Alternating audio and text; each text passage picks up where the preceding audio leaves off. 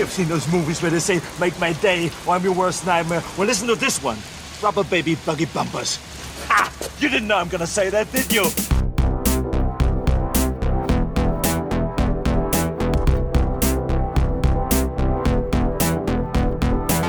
Your move, creep.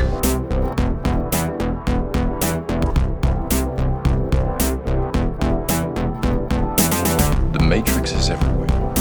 It is all around us. Even now, in this very room.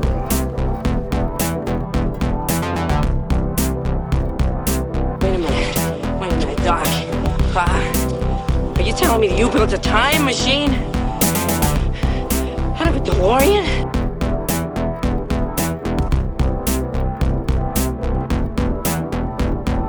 We came, we saw, we kicked its ass. Hello, everybody, and welcome to another episode of the Film Feast podcast. I am your host, Matt Bledsoe. This week, we're kicking off a month-long series on the retro hero phenomenon of the early to mid-90s. And we're starting with 1990s Dick Tracy. To help me talk about it, I'm joined by someone I'm very happy to welcome back to the show. He's the host of the Cobwebs podcast. It's Daniel Epler. Daniel, how you doing? Hey, Matt, I'm doing well. Thank you very much for having me back. I'm very excited to talk about Al Pacino. I mean, Dick Tracy. Dick Tracy. Very excited to talk about that guy. Academy Award nominee for Dick Tracy, Al Pacino. That is a thing that happened in the real world. Yep. And you know what? I'm kind of happy about it because the Oscars are a little too stuffy sometimes, and you need Al Pacino and Dick Tracy. We'll get into it. Yeah, there's a lot of people trying to steal the show in Dick Tracy, I feel like, but I think he takes it from everyone. But yeah, thank you for doing this. You were just on recently. I'm glad to have you back so soon. I feel like you're the perfect guy to kick off a series about retro heroes because you host a podcast about old movies. And I was like, it makes sense in my mind. It all comes together. But yeah, this should be a ton of fun. Also, I should have thought of like funny nicknames for us before we started. Like in Dick Tracy, everyone has a goofy nickname associated with them, but I did not do it. So You can just call me Baldy or something. Yeah, all the nicknames are insulting. So well, that's true. That's probably why I shouldn't have done it. You did it to yourself. I didn't say anything. I would have been like, hey, tall guy or something. I don't know. How do you know I'm tall? I feel like it's come up before. Okay, I'm 6 foot. I'm not crazy tall. Oh, for some reason. Okay, this is we're already off topic, but for some reason I had thought someone had said it like, oh, guys, Daniel's like really tall. He's like 6'3", 6'4". I don't know why. I think I know why people think this because they probably seen pictures of me and Chris is, well, he's not tall. Chris Hurtado, I'm talking about for anyone who doesn't know. And I had seen pictures and like whatever I had looked at it, I assumed, I was like, he looks really tall. Yeah, he's probably like 6'3", 6'4". Oh, okay. Well, I guess you're stuck with Baldy then. I apologize. No, it's all good. It's all good. I buzz it myself. So this, like I said, this is going to be the first in a series for this month of June on retro heroes. This very strange, interesting phenomenon of post Batman. It's like, what can we make the next big kind of hit tentpole thing? It's mostly misfires. Dick Tracy, I could safely say of the four we're going to talk about, did the best. Because then it's Dick Tracy, then we're doing The Rocketeer, The Shadow, and The Phantom.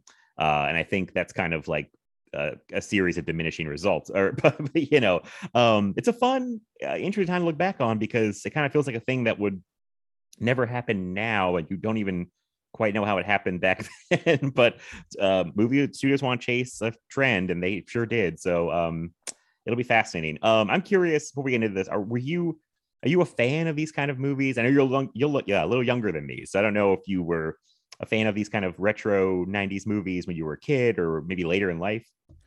I am a fan of these retro movies, I would say, for the most part. I did not grow up with them. I was not really aware of these movies when I was a kid, and I don't know why, because I was absolutely obsessed with, Tim Burton's Batman. I really liked all those first three Batman movies, even when I think I was 5 years old when Batman and Robin came out. Even then, I was like, this movie is bad. But, wow. Well, 5-year-old. I saw it. I remember my parents took me to see it in the theater. I think it was like my birthday or something. I'll have to double check the release date. And I remember just being like, that was very disappointing. But Batman Returns, Batman Forever, loved them all, obsessed with them all when I was a kid. And I was not aware of these movies. And I do wish that I was, because it was actually a fun thing when I discovered them to kind of go through them. So yeah, I'm excited to hear the rest of your series. And I'm actually very surprised to hear you say that the one that did the best was Dick Tracy. Because if you had asked me, I totally would have guessed The Rocketeer, because that one seems, of all of these, like the most obvious textbook crowd pleaser movie. So I'm kind of surprised that one wasn't a big hit, I guess. Yeah, I mean, I'm double checking right now. I was going off my own memory, and it was, sometimes it doesn't work out so well. But yeah, yeah, I mean, it did. I don't know if this is even doing okay. It cost 35 million for The Rocketeer. It only made 46. Oh, so geez, definitely that's didn't like really surprising. Didn't like The World on Fire. Didn't lose money, but no, Dick Tracy, I believe, cost. I meant to look this up sooner, but that's okay. It's like 45 million. It made well over 100 million, I saw, but they did pay an insane amount of marketing costs. So I don't know that it was actually that profitable. That's true. Cost 47 to make. Yeah, worldwide made 162 million dollars, which seems great.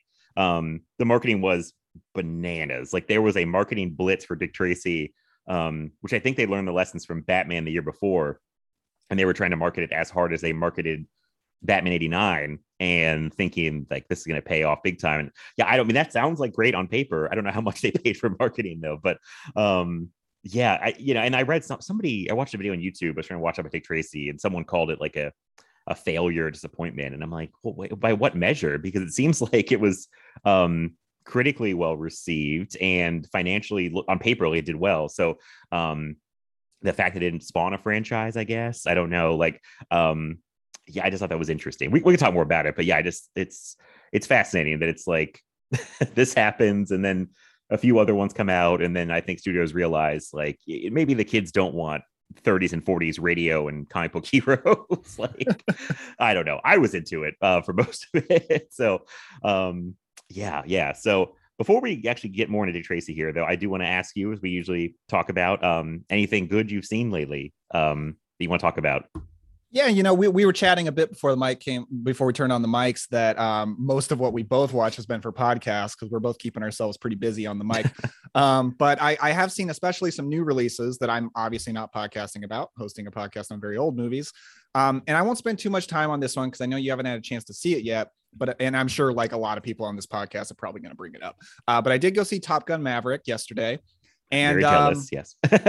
Yeah, it's like no question my favorite movie of the year so far. Man, I'm just completely over the moon for it. And if anybody listened to our episode on Days of Thunder, people might know that I was not a big fan of Top Gun. I think it's okay.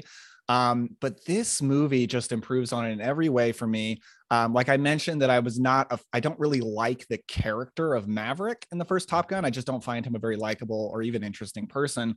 And after watching this movie, I feel like he's one of my favorite movie characters of all time. Like, Tom Cruise is spectacular in this movie. And like, Tom Cruise always brings it, but I feel like he's bringing a special level of performance, not even just movie star charisma, to this movie. And he is such a lovable human being. The flight sequences are insanely good, just like these practical shot flight sequences that were so thrilling and exciting. And I did realize it felt so nice to go see a big, thrilling blockbuster that was about people and is not about superheroes or spacemen or anything like that. Like, it's just about people in the Air Force. And it felt great. Like, the emotion is so on point. Lady Gaga does a pop anthem during the end credits that is incredible. And I was like, man, I miss when movies had theme songs. Like, this just rules. So yeah, like I'm so excited for you to see it, Matt. Like, I cannot imagine a universe in which you don't flip out for this movie. Not to build your expectations up too much, but all right, everyone else already built up expectations, so you're fine. Yeah, so I really love this movie. Big seal of approval from me for sure. Man, that's awesome. I'm so glad that you loved it so much. I mean, everybody that I've heard talk about it is like in love with it. Like, Hayden and Mark both saw it already, and they were talking about it. It's like, guys, you're killing me because I can't see it till Tuesday. Are you waiting on friends or something? I'm waiting on my girlfriend. Yeah, like she's out of town, and it was funny because she didn't think she wanted to see it. Like, we talked about it last week before it came out, and I was like, "Do you want to see Top Gun Maverick?" And understandably, she said, "I don't really like Tom Cruise as a person." Which I can separate Tom Cruise, the person, and Tom Cruise, the movie star, pretty easily. But I know some people can't, the Scientology thing and all that. But and then, you know, what's funny, then all the good praise started to come out, and she's like, you know what, I do want to see Top Gun Maverick. So yeah, that by the time that people will hear this, I will have seen Top Gun Maverick, thankfully. I'm expecting to love it. I mean, it's everyone is like losing their minds over it. I'm hearing sort of people like applauding at, you know, parts and standing ovations at the end of the movie and like normal, not at like Cannes, but like normal movie theaters, not like at film festivals. Yeah. Like, I can't wait. Also, that Lady Gaga song is pretty awesome. I listened to it last night and I was like, this is nice. a really good song. It does feel like a throwback to a different kind of blockbuster that had a whole kind of different campaign around it, like having a big pop song and like built on a movie star. Like it's so funny that's a throwback now, but it does feel different. And people I heard it's going to make a ton of money, like blow out their box office expectations. So that's so great to hear. Yeah, I'm glad people are actually seeing it, because I know it's a legacy sequel, so it's not like an original IP or anything, but it still feels like a win in a way, you know, like big time. Like, yeah, so I'm you know, so excited. I'm sure I'll talk about it on the next episode after I've seen it. And yeah, if I don't love it, I'll be more shocked than anybody. So yeah, I'm pretty hyped, because I made on the episode of Top Gun with Chris Hurtado, we both were not very high on Top Gun. It's just not been those are not my Tony Scott movies, like Top Gun and Days of Thunder, even though I think they're both very well made. But like, yeah, but I'm excited for the sequels. It seemed like it kind of, I don't know, like it's different than the original, and I don't know, it just seems like it kind of will do something that I like more than I don't know how to put it, but I feel like I'm gonna like this more than the original for sure. So yeah, I'd be surprised if you didn't. I had a thought watching this, and I'm curious what you think about it. Of all the people that are making movies today that are involved in Hollywood, I feel like when Tom Cruise stops making movies, it's going to be the biggest loss. Like, I am such a fan of how he is keeping so much about old-fashioned, exciting, practical action blockbusters alive. And, you know, like people like Christopher Nolan are doing it too, but they're not as focused on like entertainment for everyone as Tom Cruise is. Like, I just feel like he works so hard at just making solid, great movies for everybody to enjoy. And I don't know that anybody will ever replace him, you know, like he's just so important today. Yeah, it's hard to imagine, because it's a few things. It's like someone would have to reach his star power level, which seems tougher and tougher these days, and have to get all kinds of the power to kind of help produce movies and be very hands-on with creative. And they'd have to want to say, oh, I want to do these stunts practically, you know what I mean? Or I want to do as much as we can for real, which I feel like also will be a, you know, more of a lost art. I don't know if you saw the Mission Impossible trailer before your Top Gun screening. Oh, I haven't yet. No. Oh, you haven't seen okay.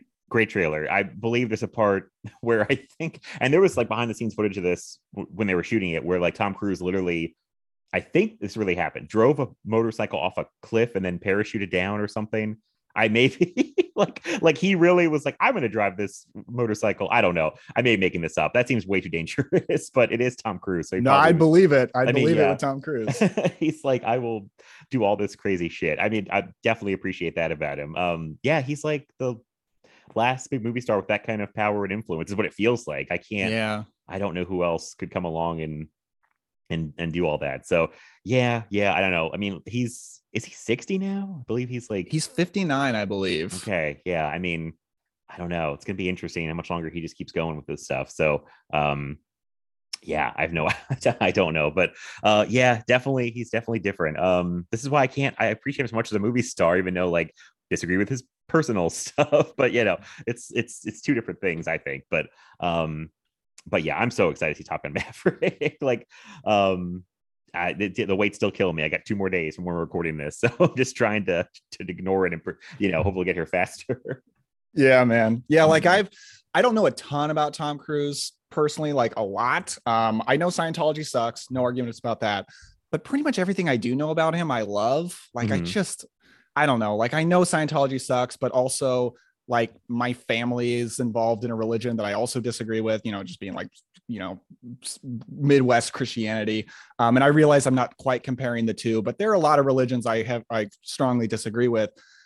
I just love Tom Cruise. Like, and if people want to if people have reasons why I should hate Tom Cruise, I don't want to know.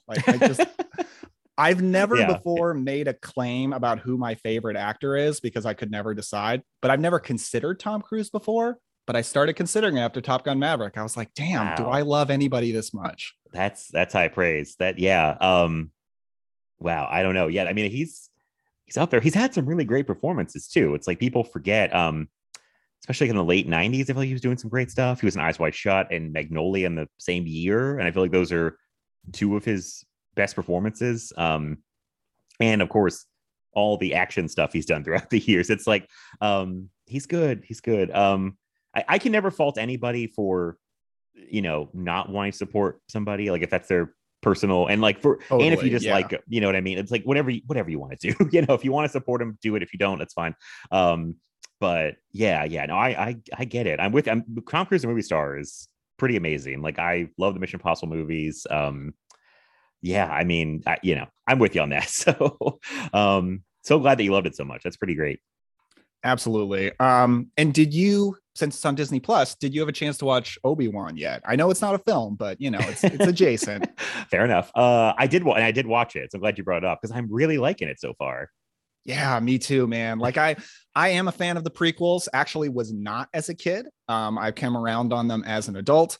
And even though technically, of course, A New Hope is technically the sequel to the prequels, this feels like the sequel to the prequels we've never had before. And I'm super, super happy with it so far. Yeah, I really like it. I think I've seen most people like it. I saw a few people kind of bagging on it for stuff. I think mostly about how it looks or how it's shot or something. But I'm like, I don't know. I've been enjoying it. I love how it looks. Yeah, I don't know. People always find, those shows to kind of rag on for like, oh, this looks cheap or this doesn't look that great or something, So I don't know. I just having fun with it. And it's funny because there's a montage that starts off the first episode of I don't think the spoilers say Anakin and Obi-Wan's friendship, relationship. And it kind of, after it was over, I was like, oh man, do I love the prequels? Yeah, baby. Rewatch them. I did rewatch them. I think before Rise of Skywalker, I did a whole rewatch of all the Star Wars movies from start to finish. And I still can't get on board with 1 and 2. I can get on board with parts of 1 and 2. Okay. But I can't, I'm like, there's so much I dislike. It's frustrating because I was telling my friend, I was like, especially in Phantom Menace, there's stuff that there are literal scenes that I'm watching going, oh, this is good. This is a good act. And then Jar Jar Binks storms in and is like, oh, be so clumsy. And I'm like, God damn it, Jar. like a good scene will be happy. And then they throw Jar Jar in to ruin it. And I'm like, oh my God. It's infuriating because I'm like, something good was happening here. And then something crappy, cancels it out. And, but I think the third one is still pretty great. I think that I've always thought that one was good, even since the theaters when I saw it in 2005.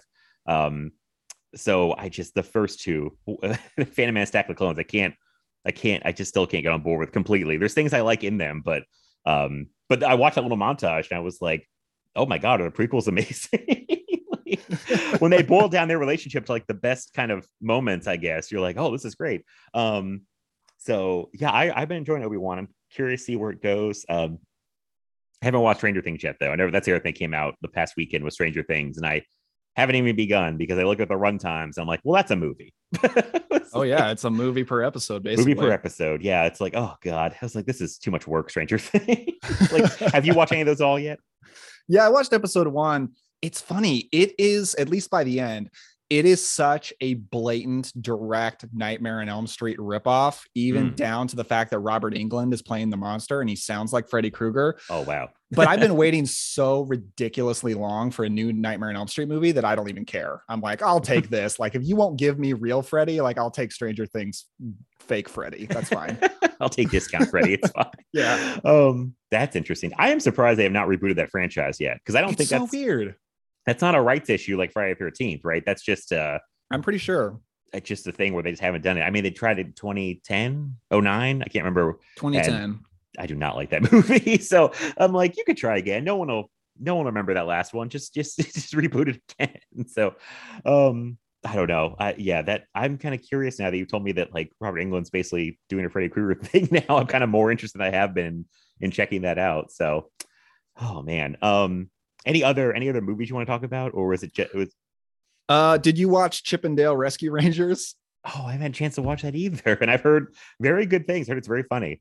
It's a good time. Yeah. Like it's basically Who Framed Roger Rabbit, not as good as Who Framed Roger Rabbit, but it's very funny. I mean, it's pretty much the Lonely Island guys made a kids movie. And, it's not as funny as something like Popstar, but it is very, very funny. A lot of great jokes. It's packed with pop culture references and cameos, which might be the kind of thing that I would roll my eyes at. But when the jokes are as funny as they are, I totally roll with it. Like there's a great joke about how I think it's Dale, the one that John Mulaney voices, like hates the Alvin and the Chipmunks because they're rapping in their new movies. And then there's a great, then that like Chip and Dale are going to have to rap at some point. So of course they do, but it's so bad that it's hilarious. So like, it's just packed with great pop culture references. Ugly Sonic is in it. Ugly Sonic now has more cultural relevance than Real Sonic. You heard it here first. And it's very funny. I thought it was a good time. It's nothing with substance, but if you feel like just laughing, I think it's a good one to pop on. Okay, yeah, I really want to watch it, but I just haven't had time. Because as we talk about, like the last episode I did, the one with Carmelita was like I had to watch all these 90s movies to prepare for that. And then the one with Patrick, I was watching all the movies from those directors. I was cramming like all these movies in. So I feel like I've watched hardly anything else that's outside of the research of the past 2 episodes, or stuff for the stuff we're doing today. So I've had very little time to watch anything else. But one day I will throw on Chip and Dale because I like the Lonely Island guys a lot. I love Hot Rod and Popstar. So I'm excited to see that one. Yeah, no big rush, but like I said, you just feel like turn your brain off, laughing, good one. I'll only talk about one more because it's one that I thought maybe I was kind of watching for extra research for a Cobwebs episode that we're doing together. Or I think by the time this posts, it'll actually be posted. But I don't think I'm going to talk about it. So I watched Day of the Outlaw from 1959, which is a Western that's directed by Andre de Toth. And it is one of the darkest 50s Westerns I've seen, and it is amazing. So it's starring Robert Ryan, and something very cool about it is when the movie opens up, you feel like Robert Ryan is the bad guy. Mm-hmm. He's this guy that owns all this land. And then this other guy in town needs to move his cattle through the land. And Robert Ryan won't let him without charging him tons of money. And if we find out Robert Ryan used to be sleeping with the guy's wife and still wants her, even though she won't cheat on her husband anymore. So these guys are about to have a shootout, and you definitely feel like, well, Robert Ryan is the bad guy. He's the asshole in this situation. And then right as they're about to kill each other, Burl Ives and his gang burst into the saloon. And they are the most detestable, evil men that could like possibly exist in the Old West. They are there just to stay for a little while, and then they're going to move on. But all of Burl Ives' men they're like Vikings in the Northman. Like they just want to assault all of the women, kill all of the men, and basically burn the town to the ground. And the only thing stopping them is Burl Ives, who wants to keep the peace long enough so that they can move on without getting caught by the law. But Burl Ives is shot. So the doctor basically has to keep Burl Ives alive because if he dies, then Burl Ives' men are going to destroy the entire town. And Robert Ryan, who was the bad guy, is basically now forced into the hero situation because he's an asshole. But as Star-Lord might say, he's not 100% a dick. And it's such a cool movie, man. Like it is such an interesting battle of wills between bad guys and badder guys. And loved it. Loved this movie. Can't recommend it enough. Oh, and thanks to Preston Mitchell, because he's the one that recommended this to me. Oh, nice. Yeah, that does sound really amazing. It sounds very dark too for it was a 50s Western, right? 59, 50s, so barely. 50. Okay. Yeah, it's on my list. I must have had it from from you guys talking about it or hearing about it. Yeah, that sounds very cool. I feel like this episode will come out June 6th. So do you know if the Cobwebs will be out before that? It will be out. Yeah. Okay. Because we're doing an episode on the Gunfighter, Gregory Peck. And I feel like maybe I was looking at Day of the Outlaw as an option for that possibly. Oh, I don't cool. remember.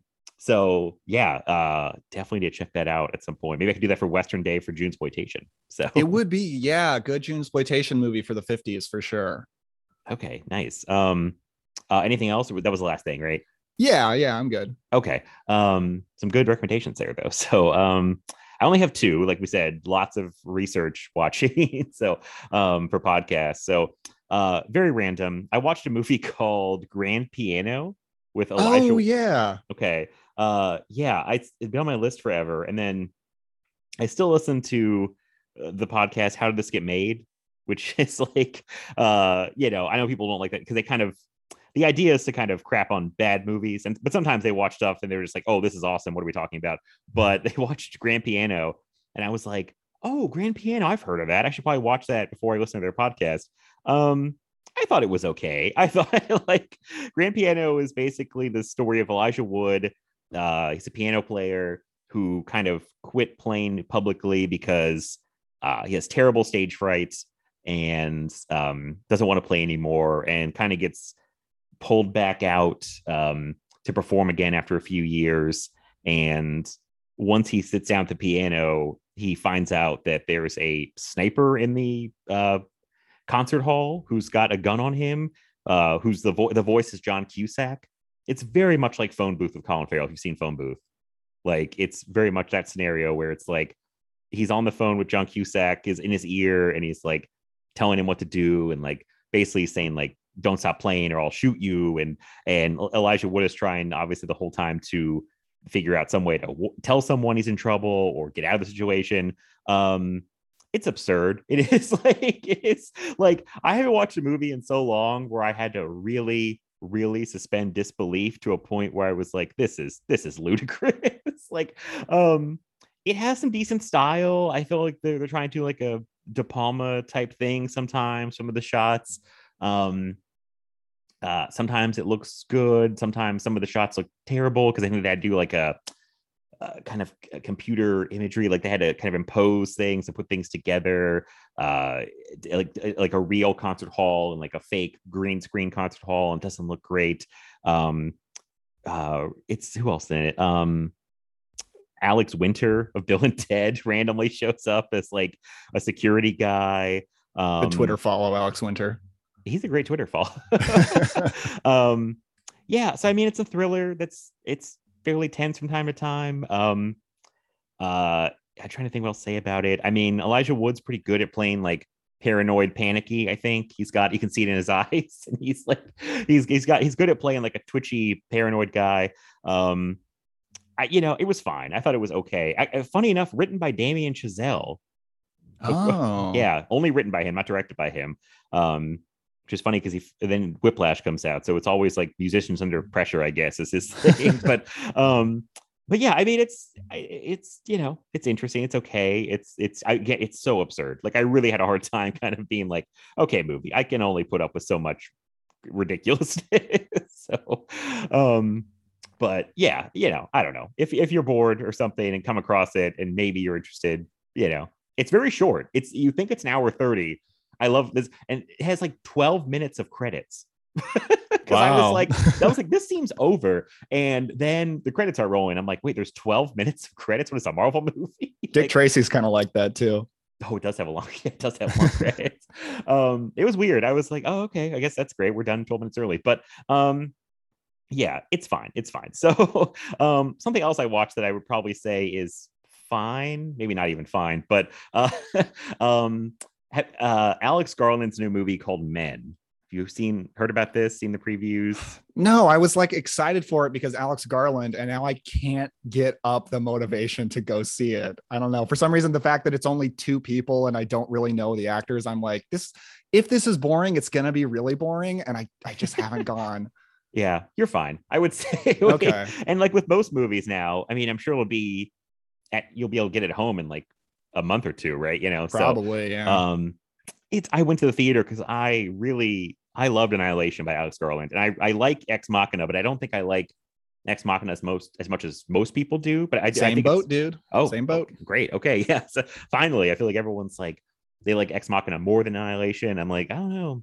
Annihilation's more my jam. But but I think Let he's me- very yeah. Oh, sorry, go Let ahead. me just say real quick, my thing with Ex Machina is I saw it in theaters and I loved it. And then I rewatched it at home. And after knowing the ending, it drove me insane how stupid Domhnall Gleeson is in that movie. Like he is the dumbest man alive. And it drove me nuts watching it. Oh, I have not rewatched it. So that would be fascinating. Going back into it and seeing how stupid he is, I guess. But I think I remember kind of thinking he was stupid at the time, but maybe I'm remembering that wrong because I know what the twist was. But I like both. I think Alex Garland's a very talented director, very talented writer. So I was very excited for Men. And people were saying like the stuff they were saying about Men actually got me more excited because they were saying like, oh, if there was ever a movie to get like an F cinema score, it's Men because it is not a crowd pleaser. People were saying it has an insane ending. I'm like, oh, I love batshit endings. Like, sign me up. Like, and it is very boring for a long stretch of it. I feel like there's like I may be imagining this, but I feel there's like a 20-minute stretch where we watch the lead actress, Jessie Buckley, just walk around the forest and it looks nice, but I'm like, what are we doing here? Like, there's Rory Kinnear plays, it's confusing because Rory Kinnear plays basically every man in the town is Rory Kinnear, the actor. When you see the face, it's him, but slightly different. Like, let me back up. So Jessie Buckley plays a woman, goes on a vacation, like an English countryside, a little cottage, because she had a tragedy that involved her husband. And that whole backstory is more complicated than it seems at first with her and her husband, which I actually thought was pretty interesting, but they don't give enough service to what was going on with Jessie Buckley and her husband that led up to the tragedy. And so then she goes to this countryside cottage to kind of, I guess, unwind and kind of get away from things. And, and Rory Kinnear, she meets him. He's like the kind of groundskeeper. He's like, it's the most toothy performance I've ever seen. There's so much teeth. He's got like, I'm like, so much teeth acting, very British. Like he's kind of creepy but he's like polite. It's a weird thing.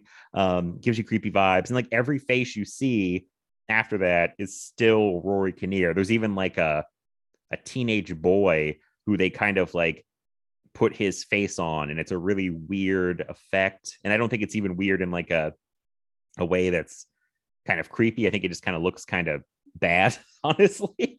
And there's some weird stuff. The ending is pretty bonkers when it gets to it, but it like at that point I kind of felt like I didn't care anymore. And it was so ridiculous that I'm like, am I supposed to be laughing at what's happening right now? Because like the same, how do I say without spoiling it? The same action is like repeated multiple times, and like it kept happening, and I'm like, is this supposed to be funny? Like it's it's so absurd and so ridiculous, and I don't know. It's just kind of a mess of a movie that doesn't come together. I think Jessie Buckley's pretty good with what she has to do, but it's not much, and I feel like Alex Garland, the message behind it is like very simple. And I don't think he put much thought into, how women deal with men and all these things. I think the movie thinks it's smarter than it is. It kind of felt kind of hollow. It's like, it looks nice, but it doesn't really have much to say basically. And yeah, I don't know. I was very disappointed with that movie, with Men. So Yeah, I haven't heard much praise for this one. So No. I think I'm definitely going to wait till it comes home. Let me ask, this guy's face put onto a teenage boy, better or worse than skinny Chris Evans in Captain America 1? you know what? Oh boy, maybe about the same. Okay. Maybe slightly better. I don't know. It's disconcerting in Men. I'm like, oh, I don't like that. The one forgot about that. Yeah, it's real weird in Captain America, isn't it? How they do that. So, this is probably a little better than that. But yeah, I don't know. It just the movie did not come together, and it's disappointing because I feel like it had potential. Yeah, it's just not there. And yeah. So that was really all I had, was just those two, because like, yeah, everything else has been for other stuff. So I guess we could just jump into talking about Dick Tracy now. So I want to ask you, when you first saw this, because you're a little younger than me. I have a whole backstory with Dick Tracy. But I'm curious when you first saw Dick Tracy. Okay. I feel like when I say this, some people listening are going to get mad. So let me explain it Oh boy. with an analogy. So, you know how sometimes you have a friend, but the two of you are only really friends because of a mutual friend. And when the three of you are hanging out, like it's great. But then when it's just the two of you, you're like, huh, are we friends? Oh yeah. In this yeah. situation, the mutual friend is Keith Rich and the friend is Dick Tracy. Because I don't know if you remember this, but the reason I'm here is because Keith Rich suggested that the three of us do this Dick Tracy podcast together. And I was like, oh yeah, sure. That'd be cool. Like I don't have much of a history with Dick Tracy, but I like, you know, I have some 40s noir knowledge. I could bring that to the table. It'll be good. But then Keith backed out. So it's just me. And I had only seen this movie before during F This Movie Fest. Oh, it's the only time you'd seen it? That's it. So leading up to this podcast was my second time. So I am sorry if that is a disappointment. Didn't know this. I'm so sorry. I mean, Keith got super busy. He was on tour with his band, and I'm sure Keith's listening. Sorry, Keith, if you like, I don't know if he could have jumped onto this or not. I almost thought to message him and just see where he was at and say, Keith, do you want to jump on? We're doing Dick Tracy at like this time on Sunday morning. But me and Keith are doing another episode that's also a like 90s kids staple. We're doing the Ninja Turtles trilogy at some point. So that's awesome. I feel like that's a pretty great consolation prize. If he sad he missed Dick Tracy, he gets a Ninja Turtles instead. So, you know, that was my childhood basically. It's like Ninja Turtles, Dick Tracy. I didn't know this. I thought you were like a big fan of this. So is this your way of telling me you're not a huge Dick Tracy fan? I am not a huge Dick Tracy fan, but I also don't dislike it. Okay. And there are lots of things to say, so I'm not worried about just like shrugging my shoulders for an hour. Yeah, I imagine it'd be hard to be in neutral or at a loss for Dick Tracy because there's a lot to discuss, I think, even if you don't like it. Well, this is okay because I got plenty of things to say and I love Dick Tracy. Okay, cool. And this I think is where like the because I don't think we're that far apart in age, but this is where I feel like the age gap feels like it's like the Grand Canyon because I mean, I was very young in 1990. I would have turned 3 in the middle of 90. So Dick Tracy is like legitimately one of my earliest like movie memories. It feels like it's baked into my DNA because I saw it so young and watched it so many times. Like before this episode comes out, I'm going to try to ask my mom if she can find some old photos of me because I had like preschool photos taken like in a Dick Tracy shirt. Like I was like Dick Tracy geared out. I feel like I think I had like the little toy Dick Tracy watch. I know there was a photo on the mantle for years of me in preschool, like with my Dick Tracy shirt. Like I had all the toys. I was so into it. And I'm watching it again thinking like, well, of course a child would respond to this. It's like all primary colors and it's like almost, you know, it's almost like a living cartoon, like in a way. And but then we'll get into this, I'm sure there's other weird stuff that makes it feel like even though the audience feels like it's definitely children, there's stuff that feels like, well, was this for children? Like Madonna, everything. Madonna's boobs, which are full on. It's like I was like, oh, those are nipples. I was like, what's going on? Like, I guess on the old crappy VHS transfer I had back in the day, you probably couldn't even see that or something. But in HD, it's like, oh, there they are. I was like, this is a PG movie for children. And then Madonna's like, I gotta have my boobs out. Like, or Warren Beatty, who was dating her at the time, was like, you should wear that sheer robe, Madonna. Like, he probably did. Very weird. Oh boy, I don't want to jump right into this, but I feel like I have to now that then this came up a lot during At This Movie Fest with Madonna and Dick Tracy. She feels like say she's in a different movie or she's at odds with the movie she's in. Would you agree with that? Yeah, you know, she's kind of a disappointment to me because, and I will just say, I'm overall a fan of Madonna. I actually sort of recently started listening to like her 80s stuff, and I'm a big fan of it. Like, I think it's just textbook bop and pop music. And I think she's a good actress too. But I think what really lets her down in this movie is the dialogue.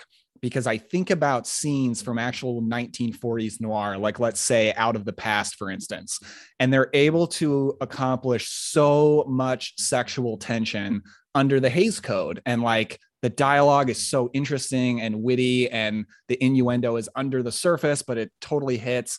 And then in this movie, like all of her dialogue is just like, I want to have sex. and how she, and I was thinking like, she's a really bad seductress, because her tactic is like, well, let me literally stick my ass in your face by getting up on your desk.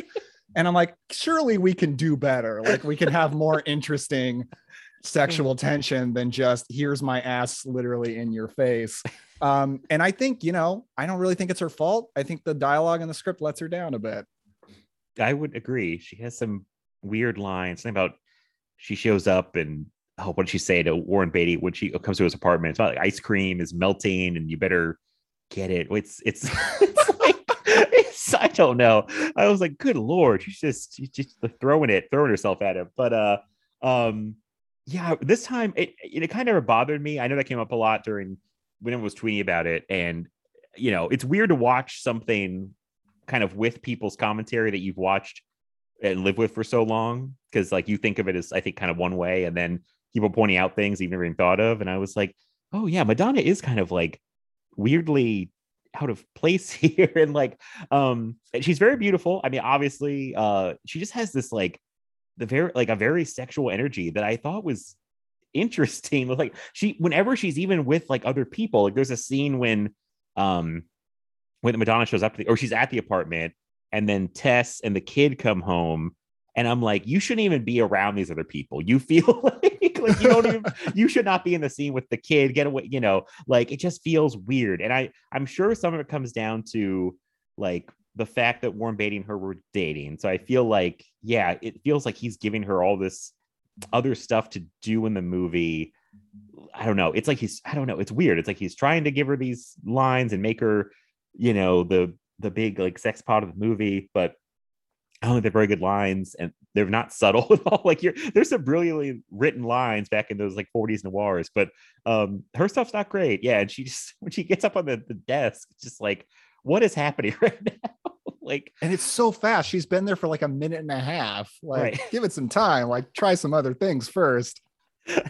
You're Madonna. You can do it. I promise. Right. You got this. You can do this, Madonna. It's so strange. Like, because everyone else, I think, I was thinking like, yeah, everybody else feels like they're a part of the same piece. Even the villains, the kid, Tess, Dick Tracy, Warren Beatty, but like Madonna just feels like she just sticks out to me like a sore thumb. It's very bizarre, but yeah, I mean, back to like, it's so funny that you've seen this twice and I've seen this so many times since I was 3. So we're approaching this from like vastly different perspectives, and like, it plays like gangbusters to a 3-year-old, and still plays great to me now because even when it came out, I mean, 1990, I felt like nothing else really looked like this movie, and nowadays like nothing looks like this movie. Like that's probably, I mean, I imagine maybe the thing we'll both agree on that's the best thing about it is the visuals and the look of the whole thing, because it looks so unique and so, I think, just beautiful, honestly. Oh man, absolutely. And like the only movie I can really compare the look to is Guys and Dolls, the 1950s adaptation of the Broadway musical with Marlon Brando. That movie is stunning to look at, and is the only movie I've ever seen that kind of looks like Dick Tracy. Dick Tracy is still more impressive because they've got a lot more technology to work with. And it leads me to like kind of my first hot take about the movie is I actually think this movie should be a full-blown musical. I think more than any movie I've ever seen, this cinematically captures what it looks like to look at a Broadway set, because it does feel like you're looking at a set, but not in a way like the movie feels stagey. The movie still it still finds a way to be very cinematic, which I think is so impressive. And my favorite parts of the movie are honestly when there's singing and when there's like musical sequences. I think that's where the movie shines the most. And I think it's where the visuals fit the movie the most. So I kind of wish people were singing all through this movie, but I know you're not the musical fan that I am, so I'm sure you disagree with that. I was gonna say, I'm not a musical guy, but I see your point. I feel like it's weird. I'm very particular about my like things with musicals. I feel like this is so stupid, but like in this movie, I feel like it's Madonna as this like lounge singer performing songs, and there's montages usually happening. Which weirdly I'm okay with. I have a weird problem with like in musicals, people bust into song like when they're on the street, and it's like everyone around acts like it's normal. Like if Fucking love that. I, I figured you did. I mean, for some reason, that's always like really bothered me. But I'm okay with a movie that like where the songs are in the context of them being actual songs, like that are being sung, if that makes sense. Like that, like but I just can't get on board with like the people like busting into song. I don't know.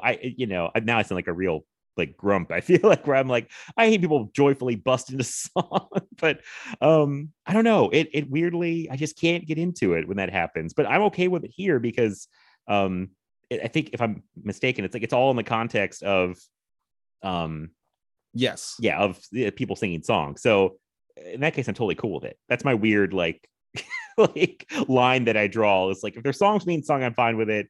If there are people busting into song and it's supposed to not be a thing, then it bothers me. I don't know, but there are a lot of musical numbers. I had forgotten about this. Like, yeah, and like another reason that I think they're my favorite parts is because Stephen Sondheim wrote them, and I think they're all great. I mean, no surprise, Sondheim is one of the greatest songwriters who ever lived. Every song is awesome. I love the montage of I Always Get My Man because the song's great. Madonna sings it beautifully. She has an incredible voice, obviously. And the montage of Dick Tracy just kicking ass around. Oh my God. Yep. Including the shot where he punches like 10 guys at once, all to this amazing Sondheim song. I'm like, this is cinema. Like this just rules. Yes, I actually totally agree with you. I was going to ask your favorite montage, and we agree. That's my favorite montage too, is because that song is great.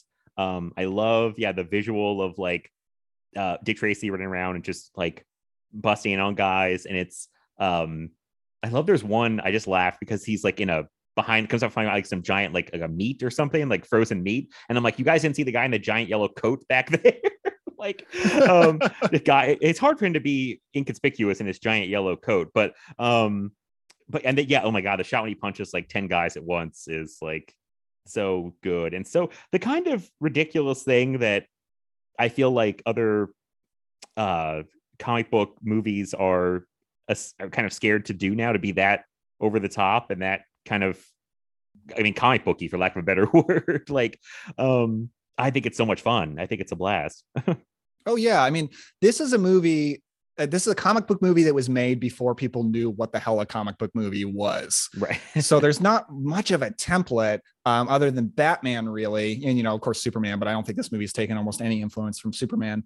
And I think Warren Beatty is just like, well, like, I like this comic book, so we're just going to do that. So like, I want it to look like the comic book. I want all the bad guys to look like the guys in the comic strip. I want the colors to be like that. And I want crazy, over the top, nonsensical things to happen like in a comic book. And like, we're just going to do it. Whereas if this was made today, like they would bring this much more to a lot more realism, but they didn't care about that by this point.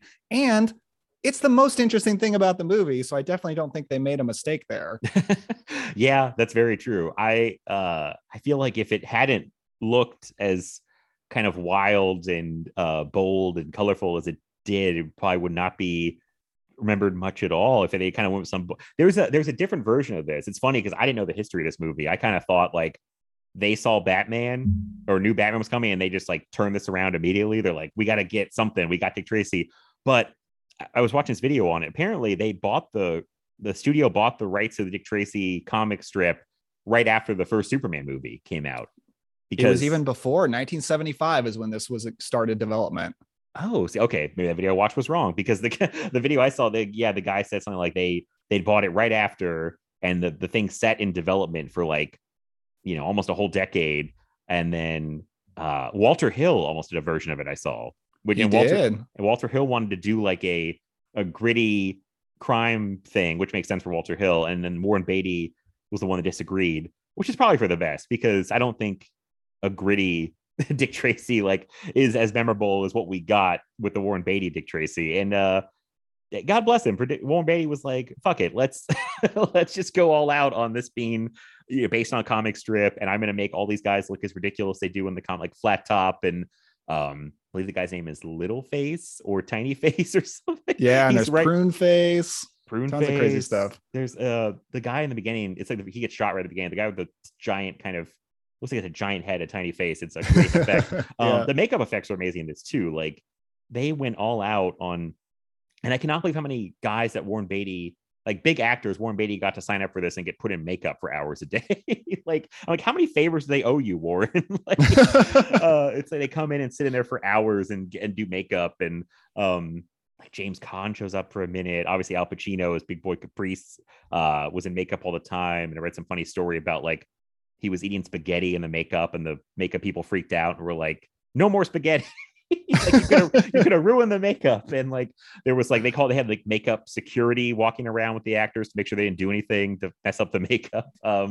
Like Warren Beatty he spared no expense in the look of the movie, and like the makeup and the costumes and the sets. The matte paintings are amazing. I love, oh my god, all the matte paintings in the background. This is one of the last movies I feel like that was using the matte paintings that extensively, is what I was reading. So just a gorgeous looking movie, which I think it's something like everybody agrees on. I think even if you don't like the movie, you're like, well, it looks amazing, you know?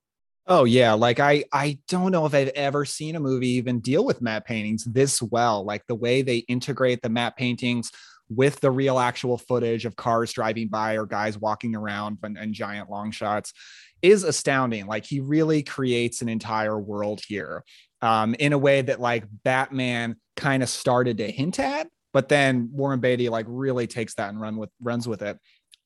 But speaking of Batman, I'm guessing you don't have this problem, because if this movie is your earliest movie memory, you're probably not comparing it to Batman as much. But when I watch it, and Batman is a movie that's like burned into my DNA. I loved it when I was a kid, but I honestly love it more than ever now. Like I've just always fallen more in love with that movie. This movie feels like such a direct Batman ripoff in like every way. And I'm constantly watching it like, well, Batman did this better. Batman did this better. Batman did this better. And it's kind of a block for me, I admit. Okay, that's fair. Especially, you know what really is like the cherry on top of that? The Danny Elfman score. I think really big time is like, it's like the capper on, this is like Batman. And the thing was, apparently they had either Batman had just finished or they were making this before Batman had even come out. So all the stuff that kind of is the same, kind of most of it, just kind of coincidental. That's interesting. Yeah, I was surprised too. I was like, oh, okay.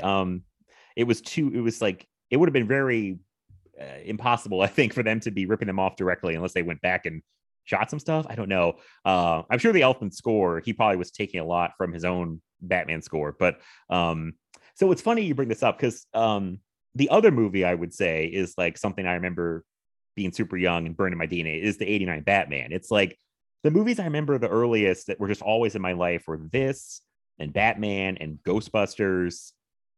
And I don't know, that's probably the big three, is like three movies that like are probably three of the first movies I remember and watching over and over and over. And so Batman and Dick Tracy are kind of almost like of a piece to me. Like they kind of go together. And obviously I had no idea about like, I was a kid, so I didn't know when they came out, or a very young kid. So I was like, I don't know when they came out. I didn't know the critical reception. I didn't know people thought of them.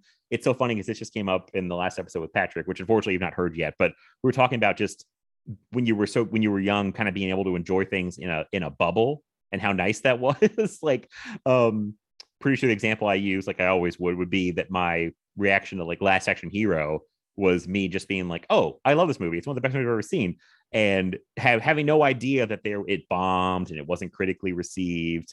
So I never heard anybody say Dick Tracy was a Batman ripoff. I probably just thought, oh, cool, it's more of the same. Or, it's like two movies I like. I probably love they were so similar because I love both of them. So I'm like, yeah, give me more of that. So that makes sense. Yeah. One thing that I miss from like watching movies as a kid is watching a movie over and over and over again, and like really like knowing it. And obviously I could do that now, but I don't almost ever, because there's always 20,000 movies in my head where it's like, well, I got to check this out. I got to check this out, Oh yeah, that's like my daily struggle is like me the constant like push to watch new stuff, but then me thinking like, oh, I should probably rewatch something a bit, every once in a while. But which is why having the podcast actually is good, because we'll usually do something we've already seen before, so it gives me a chance to rewatch stuff for the show. But yeah, otherwise I'm just constantly pushing to watch new things. I mean, occasionally I get in the mood to be like, oh, I want to rewatch whatever movie. But yeah, it's, as a kid I had like, a very limited amount of like videotapes to watch, like and watch the same things over and over and over again. And you kind of love stuff, I think, a little more that way when you get to just rewatch it constantly. It kind of becomes like a part of you. And yeah, I mean, I don't think anybody does that as much anymore. I'm sure some people rewatch movies all the time, but like, I think Mark Warner does. He talks about it a lot, at least. That's true. Yeah, and I feel like I would say more normal people, like, I feel like watch the same movies over and over again. And good for them, because I kind of envy that. I'm always like, I gotta watch these new things, and I feel like I talk to my girlfriend. She's like, I'm like, what are you doing? She's like, I'm watching Raiders of the Lost Ark for the 15th time or something. Like, it's on TV, so I watched it. Like, so I think, I don't know, I guess it depends on your watching habits, but yeah, I do miss when like I just would watch things over and over and like really fall in love with them. Because even if I love something now, I almost think, how much am I really going to rewatch it? Like, twice a year at the you know what I mean? Like, so yeah, I don't know. It's a different time, I would say. Yeah, I always love it when the rewatching spark happens with me, which is very rare and I can't plan it. But like when Once Upon a Time in Hollywood hit Blu-ray, I think I watched it 3 times that week. And like that never happens. But like every once in a while, like there's just a movie where I just can't get enough of it. And I love it when that happens, but it is rare. Yeah. I mean, when you have so many options at your fingertips, it almost feels like, I mean, you don't feel this way, but I feel like I have all these things to explore. I should watch them. So, I don't know. A constant struggle. But yeah, I mean, Dick Tracy, again, I don't think before after this movie fest a couple years ago, I don't think I'd even watch it in a very long time. But one of those movies that as soon as you put on, I remember like every single like moment of it, like every beat. It's crazy how much I've watched this movie as a kid. Like, okay, so much to talk about. I am curious your take, especially since you watched this as an adult for the first time. What are your thoughts on Charlie Korsmo, who plays the kid? I think he's great. Like, okay. I really, really do. And I think he's like a great kid's way into this movie, because it does seem weird to pitch a movie to kids that's about a cop versus a crime lord. And honestly, like, this kind of goes back to your little thing about Walter Hill. Walter Hill could have made that movie, and I bet it would have been good. But cop versus crime lord, gritty, realistic movies are a dime a dozen, and we have a lot of them. So if you're going to make a Dick Tracy movie, something specific and something adapting a comic book for kids, Beatty's version is definitely more the way to go. And I think that kid is a great way in. I think he gives a really good performance. He was one of like the it kid actors in this time period with Macaulay Culkin, because he's the kid in Hook and in What About Bob, which is a movie I love. And I think he's terrific. I think he's very charming. And I totally I don't ever want him to go to the orphanage. I'm like, come on, Dick Tracy, adopt this kid. Get married to your girlfriend. Stop being a 45-year-old who's afraid of commitment. My God. Yeah, it's funny how much that's a running theme through the movie. Is like middle-aged man afraid of commitment. It's like, really, if you don't have the kid as like the end, it's like, this is a weird movie for kids. I mean, I'm glad they added him, because he was definitely my way in, because I'm like, oh, I could be Dick Tracy's partner, as like a 4-year-old or whatever. And like, I do think he's kind of good. He's kind of a little shit, but I think that's definitely part of the character. Like, he's a little scamp, as they would say, like, running off. I do love, there's that montage when they're taking him around doing stuff, and he's like, and always the punctuation is like, when do we eat? When do we eat? That's so funny. Which is a funny gag. For some reason, as a kid, that scene when they first find the kid and they take him to the diner always made me very hungry. Just a random note I remember thinking, because he eats all this food. And I remember always thinking as a kid, I was like, oh, that always made me hungry, because he was just like chowing down all this food. I'm like, I'm hungry now. So random memory. Okay, because I know child actors are like if you didn't see it when you were a kid, some people I think are annoyed by the kid actor or the child actor, but like, yeah, he was pretty good. I love him in Can't Hardly Wait too. I don't know if you saw that. If you I mentioned totally that one. forgot he's in that movie. Yeah, he's pretty great in that. And I read that, I don't know how close this was to happening, but Macaulay Culkin was almost the kid in this. I'm sure. I mean, that totally makes sense. Yeah, He's the go-to. He went with Home Alone instead, so probably a good choice on his part. Yeah, a little bit. But I could have seen him as the kid in this, but he's fun. I feel like I was thinking about this, like when you're young, you're like, oh man, maybe this is me, but like, oh yeah, Madonna maybe is the way to go. But you know, when you get older, Glenn Headley, Tess Trueheart, that's the move right there, Dick Tracy. That's the you need to settle down with Tess, because I love her in this movie. I think she's great. Oh, absolutely. Yeah. I mean, she's very beautiful. So it's not as if he's going with like the less beautiful version, really. Right. Yeah, she's great in it. I like the three of them together. They're a fun little trio. It just drives me crazy that Dick Tracy's such a doof. And like, again, I'm like, you're 45, dude. You need to marry your girlfriend. My God. And I don't know. Like, she is terrific, and she's a saint for sticking with him. She really is. This time I think I was noticing it more than ever, because I was thinking like I feel like it was like a thing I was thinking in my head. I was like, youth is thinking, oh, Madonna's the hot one, you go with her. But age and wisdom is like, no, Glenn Headley and Tess Trueheart is the cool one, you go with her. Because she seems just like a cool, I don't know, I just like her attitude. I know that she wins the kid over by, like doing some cool stuff, like throwing the baseball or whatever, I think. And he's like, oh, you're pretty good for a dame or whatever. It's a lot of like, you're pretty good for a dame. But yeah, he's kind of a shit, Dick Tracy. I was like, you're kind of earning the name Dick here. Because he literally is like making out Madonna in like his apartment or her apartment. I can't remember which apartment it is. And they come home and she sees it and just kind of goes back in the hallway.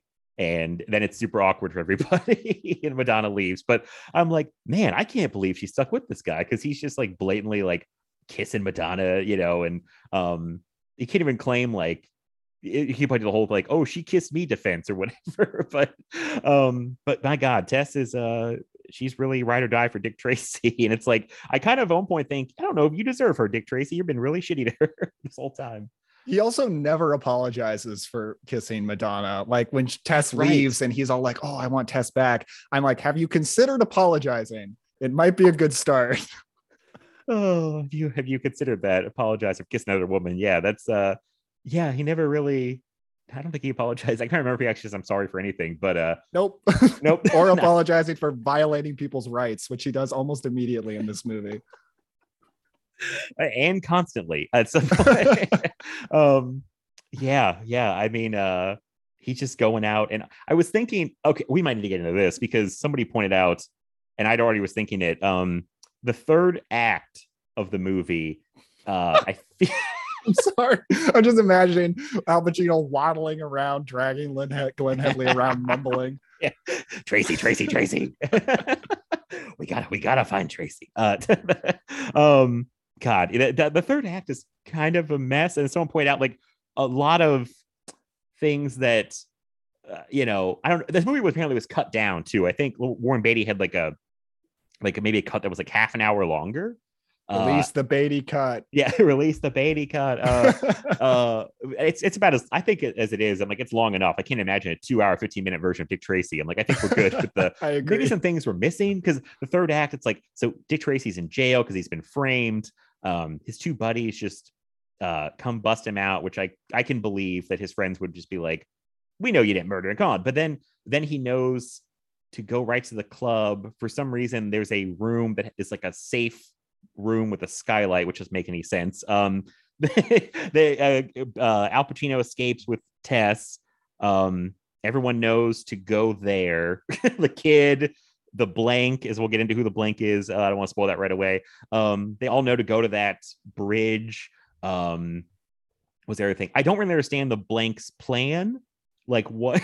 What? No, I don't. I've never really. As a child, especially, I didn't think that deeply about it. But I don't.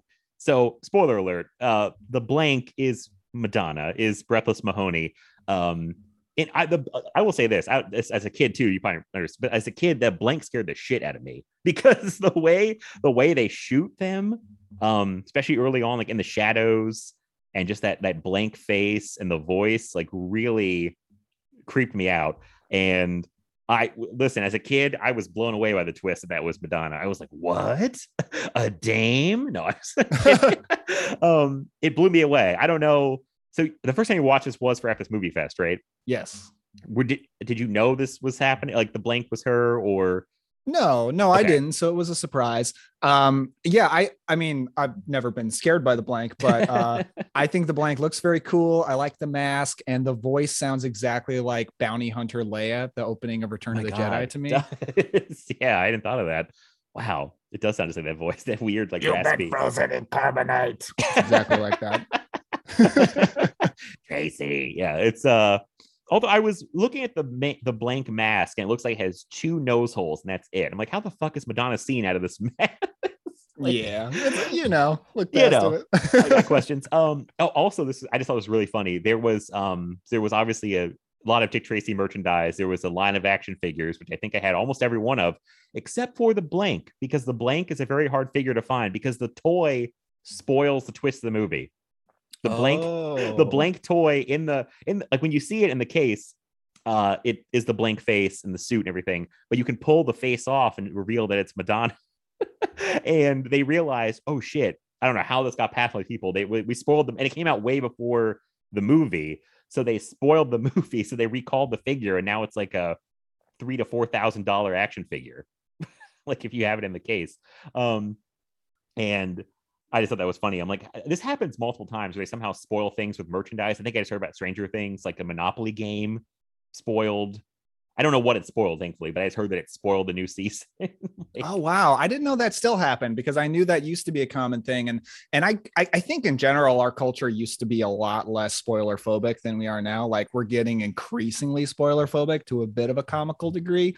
But that surprises me that that's still happening. I didn't realize that. Yeah. I mean, I guess it wasn't as much of a problem in 1990 because unless you found it yourself or had some friend who had it, like how would you know about the toy and the spoiler? But yeah, it's just funny that they had to pull it immediately. Like, oh shit, we spoiled the movie, get it back. So I don't understand Madonna's plan. I mean, I guess she's trying to punish the criminals, but I don't I was trying to put it together and I'm like, I don't know if I didn't make sense of this, but yeah, I think she just wants to get kind of revenge on the bad guys, but her whole relationship with Dick Tracy is weird to me. I don't know what the deal is, but so I don't get it either because she's like immediately in love with him, and I don't know why. Because I'm like, I mean, he's very good looking, but this kind of gets into my thoughts about Warren Beatty in this movie. But like, there's no charisma. He's not an interesting person. He never says anything cool or charming. I'm like, why are you immediately like, let's run away together? I love you so much. Fuck me right now. I don't know. But he does punch a lot of people. That's so true. Punching that can be sexy. I forgot how much he punches people in this movie because his punch seems like he could just take anybody out. He's just like one punch in everybody. I'm like, that's a Dick Tracy move. I'm just gonna punch you out. I'm gonna punch out maybe 10 guys at once. It's like I'll punch away my problems. Is basically it's very 1940s leading man, so that works. Yeah, that's true. That is true. He's just he's punching more guys than I think you said Elvis in an Elvis movie. He gets into all those fist fights. It's just re-listening to your Elvis episode and I just laugh at how many times Elvis gets into fist fights in his movies. Him and Elvis versus Dick Tracy is a match I want to see. Punching battle. Good. Okay, your point about Warren Beatty I think is fair because this time I was thinking, man, I think with all the stuff happening in this movie, I think Warren Beatty may be like one of the least interesting parts of the movie. And maybe he was okay with that by design. I mean, he lets all his supporting people, like, I feel like steal the show. And I don't know if that's by design or if that's just how it worked out, because I just feel like everything around him is just more interesting than him in this movie. I totally agree with that. And people say that a lot about Batman, but I totally disagree with it about Batman because I think Michael Keaton is awesome in that movie. I think he's very interesting. He's my favorite part of the movie. Like for me, Jack Nicholson does not steal the show. I think Keaton rules in that movie. But yeah, I think he's really boring. I don't really care for him. He wasn't always supposed to play the lead. Like there were a lot of other people considered. The list that I saw on Wikipedia, at least, so, you know, take it with some kind of grain of salt, is Harrison Ford, Richard Gere, Tom Selleck, and Mel Gibson. And I think all those could have been interesting. I think the way to go would have been Tom Selleck. I think he would have been awesome. He didn't really have a franchise or anything. I think he could have more believably been like the tough guy badass than Warren Beatty can. And if you watch him in something like Three Men and a Baby or even Friends, like he's got a really charming comedic side to him too. And I think he could have been like great with the kid. That's kind of the alternate universe of this movie I wish I could have seen. That's a good pick. Yeah, out of that list, it's him, or I thought Harrison Ford was the two I could see. But Harrison Ford playing Dick Tracy would be very close to Indiana Jones. I feel like it's like, yeah, oh, this time he wears a yellow hat and punches people. It's like, well, that's you know. But Tom Selleck's good. Tom Selleck deserves more of a shot at being like a leading action star. Of course, I think he famously lost out on Indiana Jones because of Magnum PI commitments, I believe, was the story. So yeah, he could have definitely been that, because he's funny and charming. And I feel like, I mean, I don't dislike Warren Beatty in this movie. I just thought he's like the least interesting part of the movie. And like, you know, it's just like, I mean, when you're acting against people like Al Pacino as Big Boy Caprice, it's like, it's tough to, how do you go against that? Like, as we mentioned, Oscar nominated Al Pacino for this movie, which God bless the Oscars for nominating him as Big Boy Caprice, because it's I mean, he's going for it. It's like Al Pacino goes for it a lot in a lot of movies, but I feel like just with the makeup on everything, he was like, I'm really going to go for it at Dick Tracy. Like, oh, I'm trying to resist the urge to do a bunch of Al Pacino impressions, but it would just be me going like, ooh-ah, like, you know, just Tracy.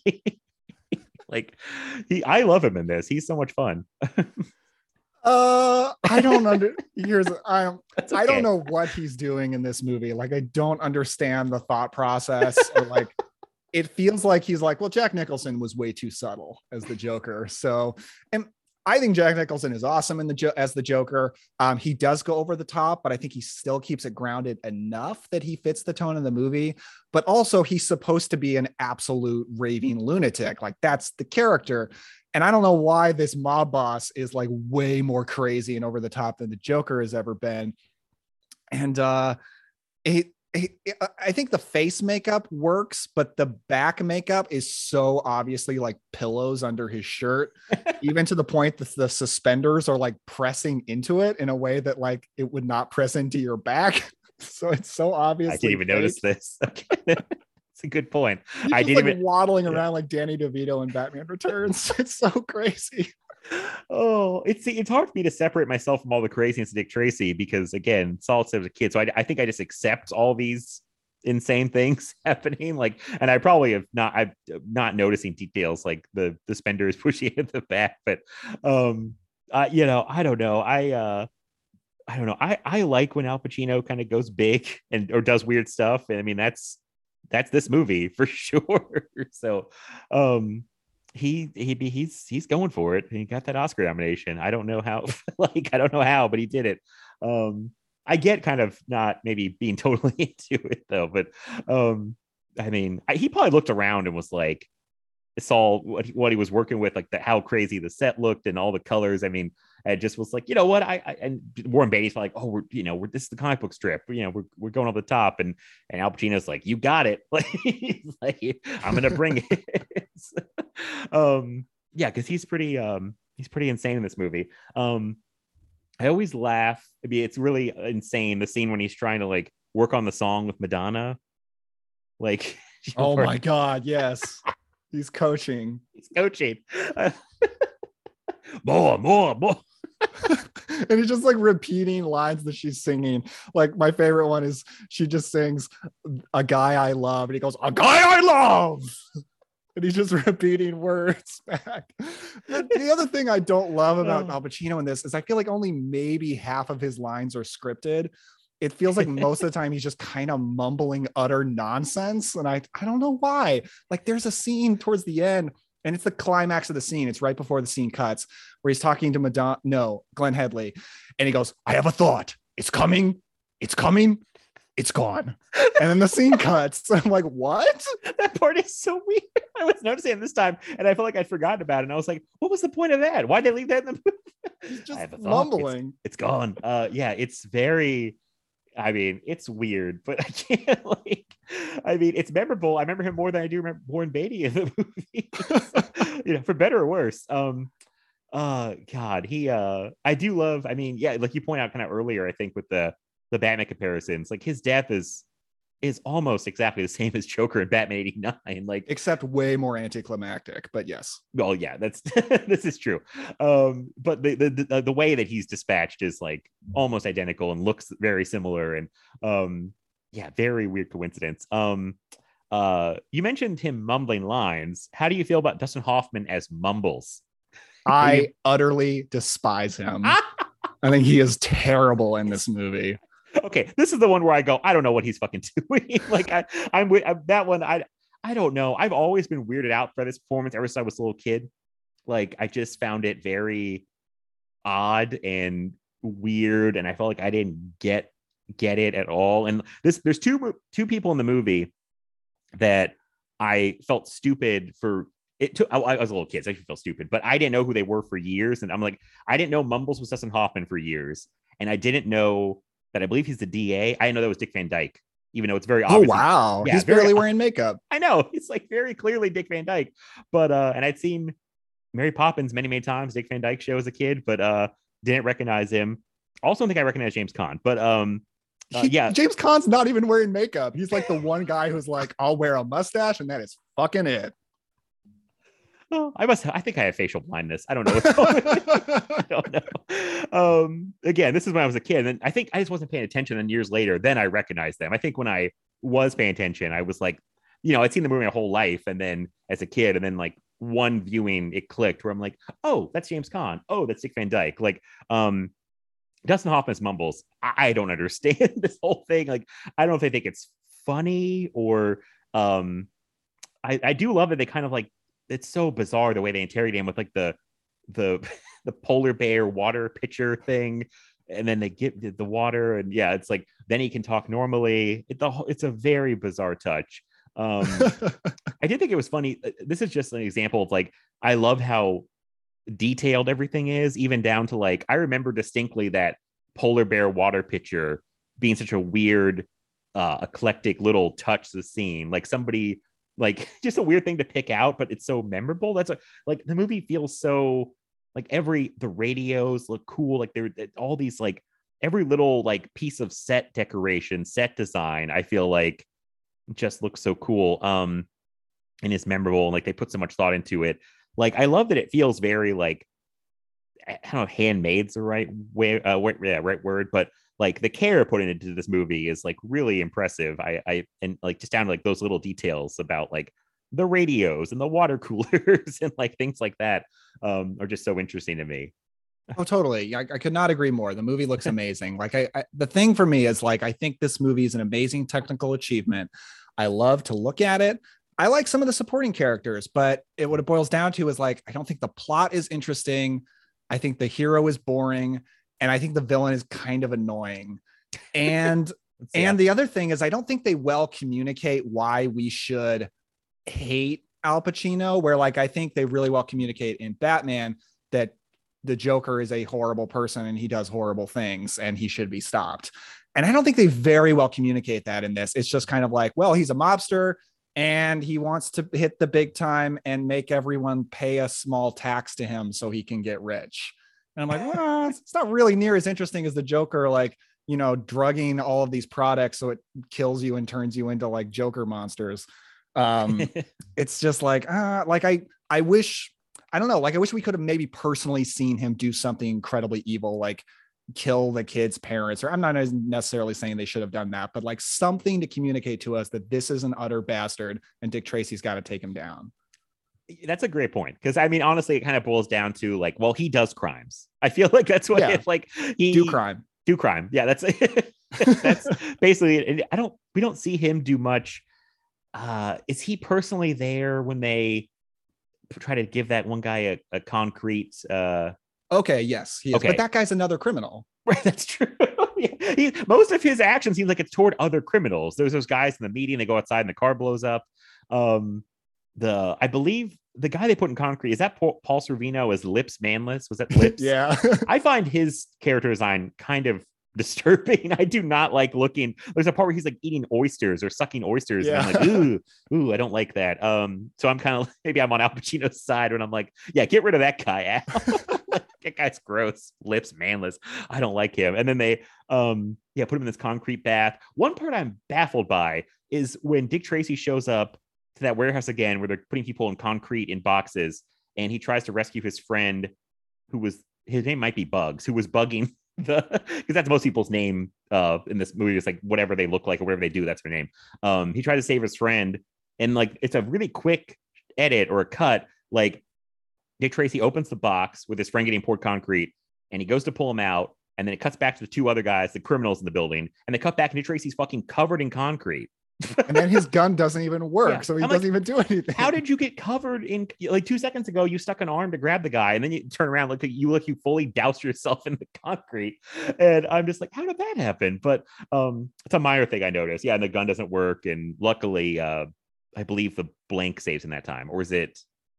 I think it's the blank. Okay, yeah, because he was really shed luck on that one. But yeah, I mean, all your points are definitely valid. I think the plot is by far the weakest part of the movie for me, because it's barely like there's not much to it, and it doesn't make much sense if you start like kind of breaking it down. And I don't know, it's hard. The Warren Beatty thing is tough because like again, so I was a little kid, I was just like, oh, he's Dick Tracy, like he's cool, like, you know, he's got a yellow coat, he punches people. it was very much like, I think I just bought into like, oh, he's the star of the movie, therefore, you know, he's the hero, and I'm fine with him. But it is funny looking back that like they sold, like, I don't know how old Warren Beatty was at the time, but this guy who looked like he was like 50 years old to me, as like the hero of like a kids movie, and like he's not like the most I don't know what the word is, like a badass type of guy. Like, I don't know. I mean, but that's a hard thing for me to like kind of separate, but I definitely see if you're like, he's not that interesting. I'm like, yeah, I get it.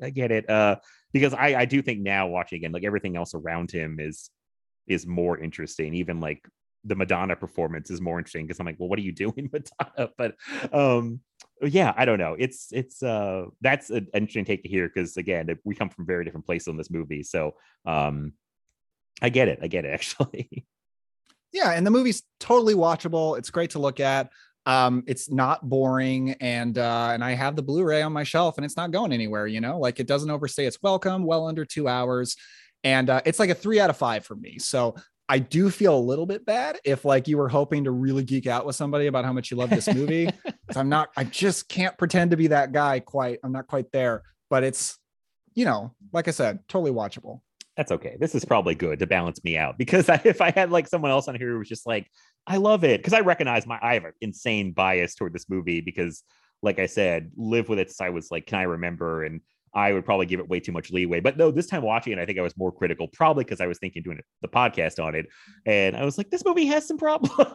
It's like, if you'd asked me 20 years ago, or, you know, whatever, I've been like, oh, Dick Tracy, perfect movie, great movie. Now I'm like, it has some flaws. Like, you know what I mean? Like, I can admit there's some problems with Dick Tracy, but also I just can't help but admire it for like how kind of good it looks and how unique it is in like a sea of like, I know it's people are so probably tired of this. I'm probably tired of saying it, but of how like we don't get movies like this anymore, but we really don't. And at the time it was weird to see a movie that looked like this, because it was so different then. And and now it looks even better by comparison, because things just don't look like this. They aren't made like this anymore. So that kind of helps me admire it a little more from that perspective too. Yeah, I think it's kind of a shame that this movie is such a technical achievement in such a specific way, and nobody really took this and ran with it. Nobody else, like they should be making musicals like this. Like, okay, think of, I don't even know if you saw this movie, probably not, but think if The Greatest Showman looked like this. I actually saw The Greatest Showman. Oh, okay, cool. I like The Greatest Showman, but like make it look theatrical like Dick Tracy with like matte paintings and stuff. Like, man, it would have looked so cool. Yeah, actually, you know, it's funny. Ken Walker, Texas Ranger, made me watch that movie. him and his now wife and fiance were like, were like, listen, I know you don't like musicals, but you should watch this one. And they forced me to watch it. And I was like, okay, guys, that was good. It was like, it was solid. But so yeah, that would have looked, yeah, now I'm trying to remember the visual, like how that looked, but of course it would look better if it looked like Dick Tracy, I'm sure. But oh, I forgot to mention this earlier when you mentioned the Sondheim songs in this movie. And it's funny because you might be shocked to hear this, that I used to date somebody who was a big musical theater like nerd and loved all that stuff. And I was the complete opposite. And she was always trying to get me into it. And I felt like she would play me songs. And my favorite ones, I once thought were like the best, catchiest songs, were almost always from Stephen Sondheim. So I'm right on. Yeah. Like whenever she play his stuff, I'm like, it seemed to work, but I wouldn't even know it was him. But then I'd say, I was like, what musicals is from, or who did this? She's like, oh, it's Sondheim. And that was her favorite kind of composer, was Sondheim. And I feel like I like his stuff. So yeah, the songs in this movie work pretty well for me. And I think I'm just a kind of a fan of his musical stuff more than anybody else I could think of. So yeah, I think he's very talented. That was stuff I usually like the best, but I still not fully into it, but I can like some of it. I'm not totally anti-musical, people. So well, I will say, and I normally don't want to try to push you into musicals because you like what you like, but one day, if you ever get in the mood, like maybe check out Guys and Dolls, because like I said, it's the only movie I've ever seen that looks a lot like Dick Tracy, except I think it has a better plot, it has better characters, and it's not Sondheim, but I think the songs are really, really good. So maybe one day pop it in, see what you think. I might, especially you telling me that it's his songs and it looks like Dick Tracy. I'm like, well, that's usually probably enough to at least put on my radar. So if I'm in a musical mood, that would probably be the one I would go to now that you've mentioned it. So trying to think what else about Dick Tracy here, because I feel like we covered a lot pretty quickly, which is good for the show, because I feel like I usually don't move things along very well. But man. So yeah, we kind of covered how long the lifespan of how long it took to get made, because like they had it forever, and then Batman came out. They were like, make Dick Tracy now, and marketed the hell out of it. Did you hear the idea that they had for like the premiere midnight screenings of Dick Tracy? I thought it was actually pretty fun. No, I haven't. So when it came out in 1990, they were doing like midnight premieres, but the theaters weren't allowed to sell tickets. They had to sell people T-shirts, and the T-shirt has like an admit one ticket with the Dick Tracy kind of like poster on it, and you had to wear the T-shirt. Like they sold it in advance. You had to wear the T-shirt to the midnight screening. You get in. There was no physical ticket sold. It was all the T-shirt. That's so cool. Yeah, and apparently you could still buy the T-shirt. Like you can find them on eBay, but I was like, more movies should do that. It's a cool way to like get in for a premiere. Highest. It's also funny. It's also funny because Dick Tracy would never wear a T-shirt. Like they should have passed out yellow hats or something. Yeah, he's only wearing suits. I was thinking, like, do you ever get hot because you're like wearing a suit with a yellow coat on top of it? I'm like, it just looks like a lot of layers. I think that during every old movie, especially when like people talk about how it's hot and they roll up their sleeves, and I'm like, can you just not wear a suit, maybe? But no, nobody did that back then. It wasn't allowed. Wasn't allowed. Highest grossing film of Warren Beatty's career. Thought that was interesting. Warren Beatty wanted Bob Fosse to direct this, but Fosse turned him down. Well, there you go. More musical comparison. Yeah. And Martin Scorsese was a fan of the Dick Tracy comic strip, considered directing this one point, but he lost interest and chose to make Goodfellas instead. So we all win in that situation. What an idiot. Total miss there, Martin. It's like you're really fucked up, Marty. I think that's about it that I could think of. They marketed the hell out of this movie.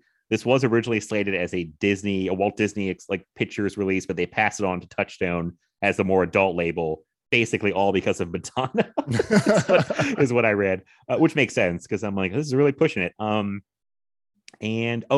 There's a scene where Dick Tracy leaps off the side of a building onto a lamppost. And the guy smashes his face into the lamppost. I don't know if you noticed this or not. It's like he jumps on, like it's a goof? It's kind of a goof. They left it in the movie, and then someone asked Warren Beatty about the stuntman, and he was like, "Stuntman, that was me." He's like, I smacked my face into the lamppost. Oh, like, funny. I remember that scene, but I don't remember the face smack. I noticed it this time. I really don't think I noticed it before, and I did notice, like, oh my god, I thought that guy just smacked the shit out of his face on that lamppost, and he did, and it was Warren Beatty claims it was him. So, that's cool. Yeah, I think that's all like the kind of fun trivia I wanted to mention that I pulled out here, but yeah, I don't know. I mean, the movie definitely has flaws. And so I'm kind of glad you were here to kind of balance me out because, yeah, I mean, it's good to have someone else's perspective, especially you saw it's, so much more recently than me and came out from a whole different perspective. So, yeah, anything else you want to say, Dick Tracy, or? Well, can I just say, and I'm sure this will come up many times during this month for you, that I just think it's so weird that in the 90s they decided the reaction to Batman was to adapt comic books like this and The Shadow and stuff. Yeah. Because it seemed, well, benefit of hindsight, but it seems so obvious. Like, do other superheroes, like even just DC superheroes, like make a Flash movie, make a Green Lantern movie. That just seems like the obvious move. But that is not what they thought to do. And even though they kept making Batman movies, they did not adapt like pretty much any other comic books until you get around to Blade in 98. And I just think that is so bizarre. It's such a weird little thing that happened in film history.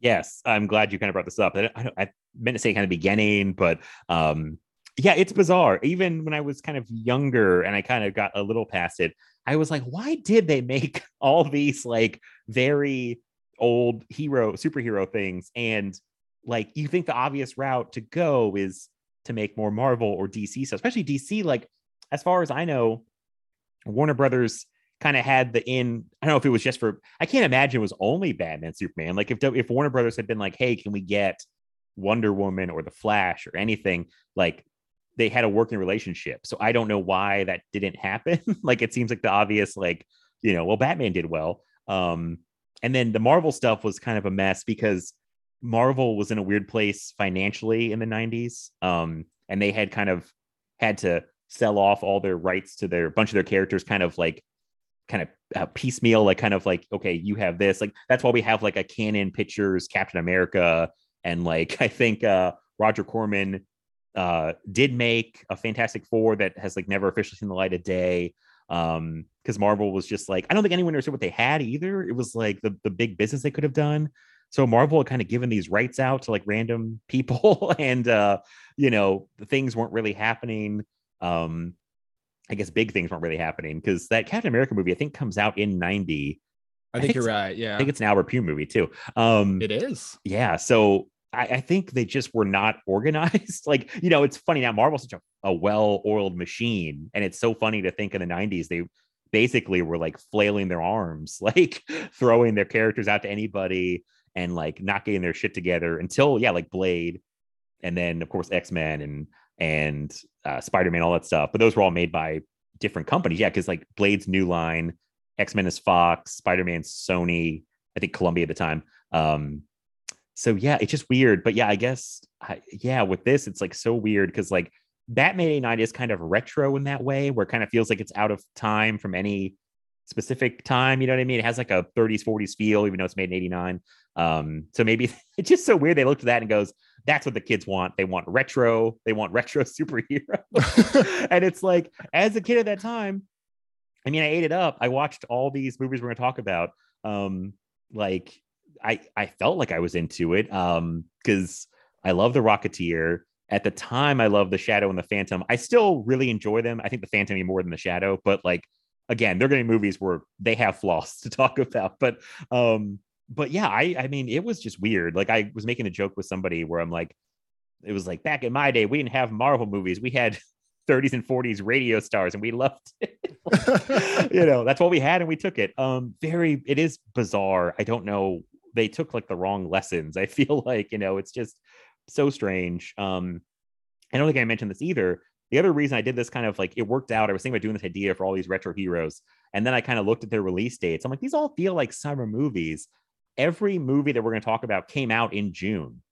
So June was really the month, cool. Except for, I think The Shadow came out like July 1st. So it like barely misses, but it's like every other one came out sometime in June, whatever year they came out. And like, cause Dick Tracy was June 15th, 3 days from my birthday. So, like they're all like June, which is a weird coincidence. So I was like, oh, let's just do June then. Cause these are June movies for the most part. So, it's going to be interesting. I'm sure we're going to talk about it a lot more with other people and the other movies, but,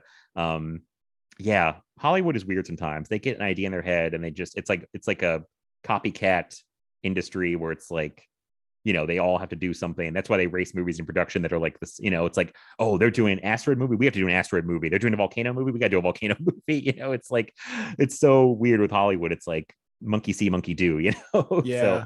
So yeah, it's a weird time, but it's fascinating, which is why I'm excited to do this whole series. So yeah, well, I guess that's Dick Tracy. So anything else in this one?